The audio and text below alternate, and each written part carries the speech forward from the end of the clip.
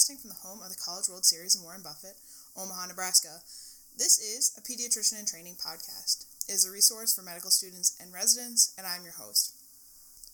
This podcast will cover high-yield topics, as well as interviews with pediatricians and pediatric subspecialists. I'm a first-year pediatrics resident at the University of Nebraska Medical Center in Omaha. I went to Tulane University in New Orleans for my undergraduate degree, and I received my medical degree from Creighton University School of Medicine. I just wanted to put up a brief disclaimer on these podcasts. So the information presented in this podcast is for educational and informational purposes only. It should not be construed as medical advice.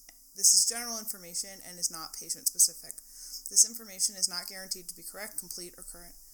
What I'm doing is I'm using this as an educational tool for myself and for you guys, and I'll be presenting topics after I research them and kind of discussing them from there. Okay, so let's get started and talk about Croup. So same thing like the RSV episode where you guys were like, why is she talking about RSV when it's July?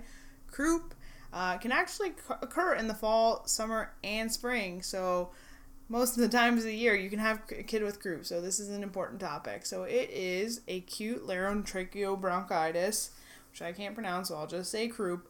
The age-specific kind of related or characterized by laryngeal and subglottic swelling.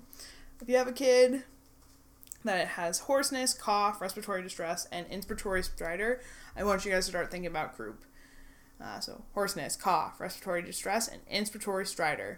In terms of the epidemiology of this disease, so 10 to 15% of respiratory tract diseases in children. Parainfluenza is about 75% of the viral isolates. It can also be influenza that can cause Croup, as well as RSV, human metapneumovirus, adenovirus, and picornavirus. Some institutions will have this thing called BioFire. It is a rapid panel, and you can kind of use that sometimes to kind of evaluate which virus or bacteria it is, because BioFire will evaluate the most common bacterial and viral disease-causing agents. So parainfluenza, type 1 and 2 will happen in the fall, and then type 3 will happen in the spring into the summer and fall. So this parainfluenza virus is like the most common cause of Croup. It's the most common bug associated with Croup. In terms of the kiddos, its age is 3 months to 3 years. The peak is between 6 months and 24 months. Boys get it more than girls in about a 2-to-1 ratio. And there definitely is a seasonal pattern where you'll have like annual spring into summer and fall. This is when you'll kind of see these kids with Croup, and they'll have cough, respiratory distress, inspiratory stridor, and they'll be hoarse. And then this is usually initially an upper respiratory tract infection, and it'll cause congestion to the nasopharynx and the nasal passages, and then the larynx and the trachea and the bronchi become involved. So the hoarseness, cough, and stridor kind of result from inflammation and obstruction of the larynx and the trachea. And remember, back to your anatomy from first year, the anatomy of the cricoid and the thyroid are narrowest, and it's the least distensible part of the larynx. So it's more prone to great obstruction. So if you just think about it from an anatomic standpoint, if you have congestion of the nasopharynx and the nasal passages, and you just have this kid who's coughing and hoarse, and the cricoid and thyroid are pretty narrow parts of the larynx, it's prone to getting obstructed. And the obstruction will lead to inspiratory stridor. Risk factors. So I talked about the peak between 6 and 24 months of age. It's primarily in the first year of life if they're going to get RSV Croup, and then if they were parainfluenza, which is like 75% of viral isolates of Croup, that'll be in toddlers and younger school-age kids. And then some other risk factors, if your kid has airway atopy or hyperreactivity, or if they have like a history of positive allergy skin tests, that'll increase their risk factors for Croup. Some things to kind of include on your differential if you have a kid who's like coughing and hoarse and you're not sure if it's Croup or something else. Some things to keep in mind are bacterial tracheitis, epiglottitis, retropharyngeal and peritonsillar abscesses. Foreign body aspiration is huge, where these kids will have more like unilateral signs secondary to having the foreign body most likely go in the right bronchi, but something to just keep in mind. Whether or not the kid has been worked up for congenital malformation, which can cause inspiratory stridor, vocal cord paralysis, trauma, or a cystic hygroma. These are all kind of things to keep in mind. And then for your signs and symptoms, they'll kind of have signs of upper respiratory infection for 1 to 2 days. They'll have like the cough and they don't feel great, and that cough can be kind of spasmodic, so it's like harsh barking cough. If you remember back to step 1 and step 2, they'll kind of always describe the croup cough as this harsh barking cough.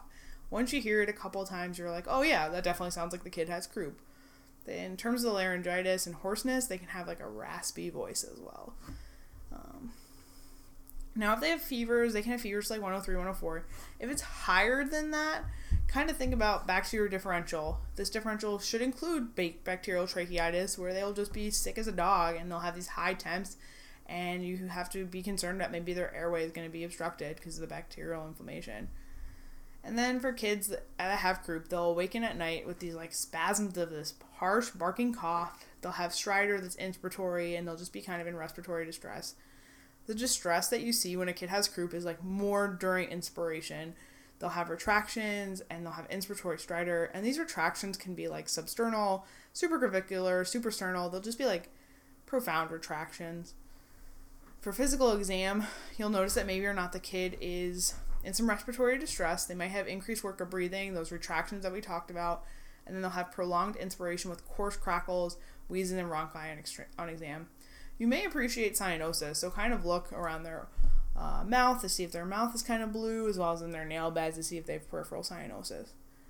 Now, in terms of labs, you usually don't need labs, you usually don't need imaging. This is a clinical diagnosis. You're going to look at this kid, they're going to have this harsh barking cough, they're going to be hoarse, they're going to have inspiratory stridor, their lungs are going to sound kind of maybe some coarse crackles, wheezes, and rhonchi. You kind of have to think about the seasons a little bit, kind of think of that parainfluenza as your main bug of choice. In terms of management is mostly supportive. Similar to my RSV talk, you're going to have to kind of consider whether or not they need to be on fluids. If they can't take PO and they're just like having trouble breathing, might want to start IV fluids for these kids. You also want to give them Tylenol for their fevers because they're not going to be feeling good, they're going to be uncomfortable, and fevers are just not necessarily fun for a kid to deal with if they're also having like trouble breathing. In severe cases, you have humidified air and nebulized epinephrine or racemic epinephrine. And then in the outpatient management of croup, sometimes dexamethasone can be used. It can also be used in inpatient management as well. And a one-time dose of dexamethasone causes clinical improvement. Once again, this is most likely a viral illness, and it's like 75% of cases are parainfluenza. They don't need antibiotics.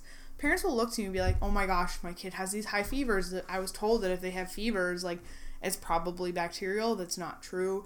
This is a really great opportunity to kind of educate parents on what croup is and how the management goes.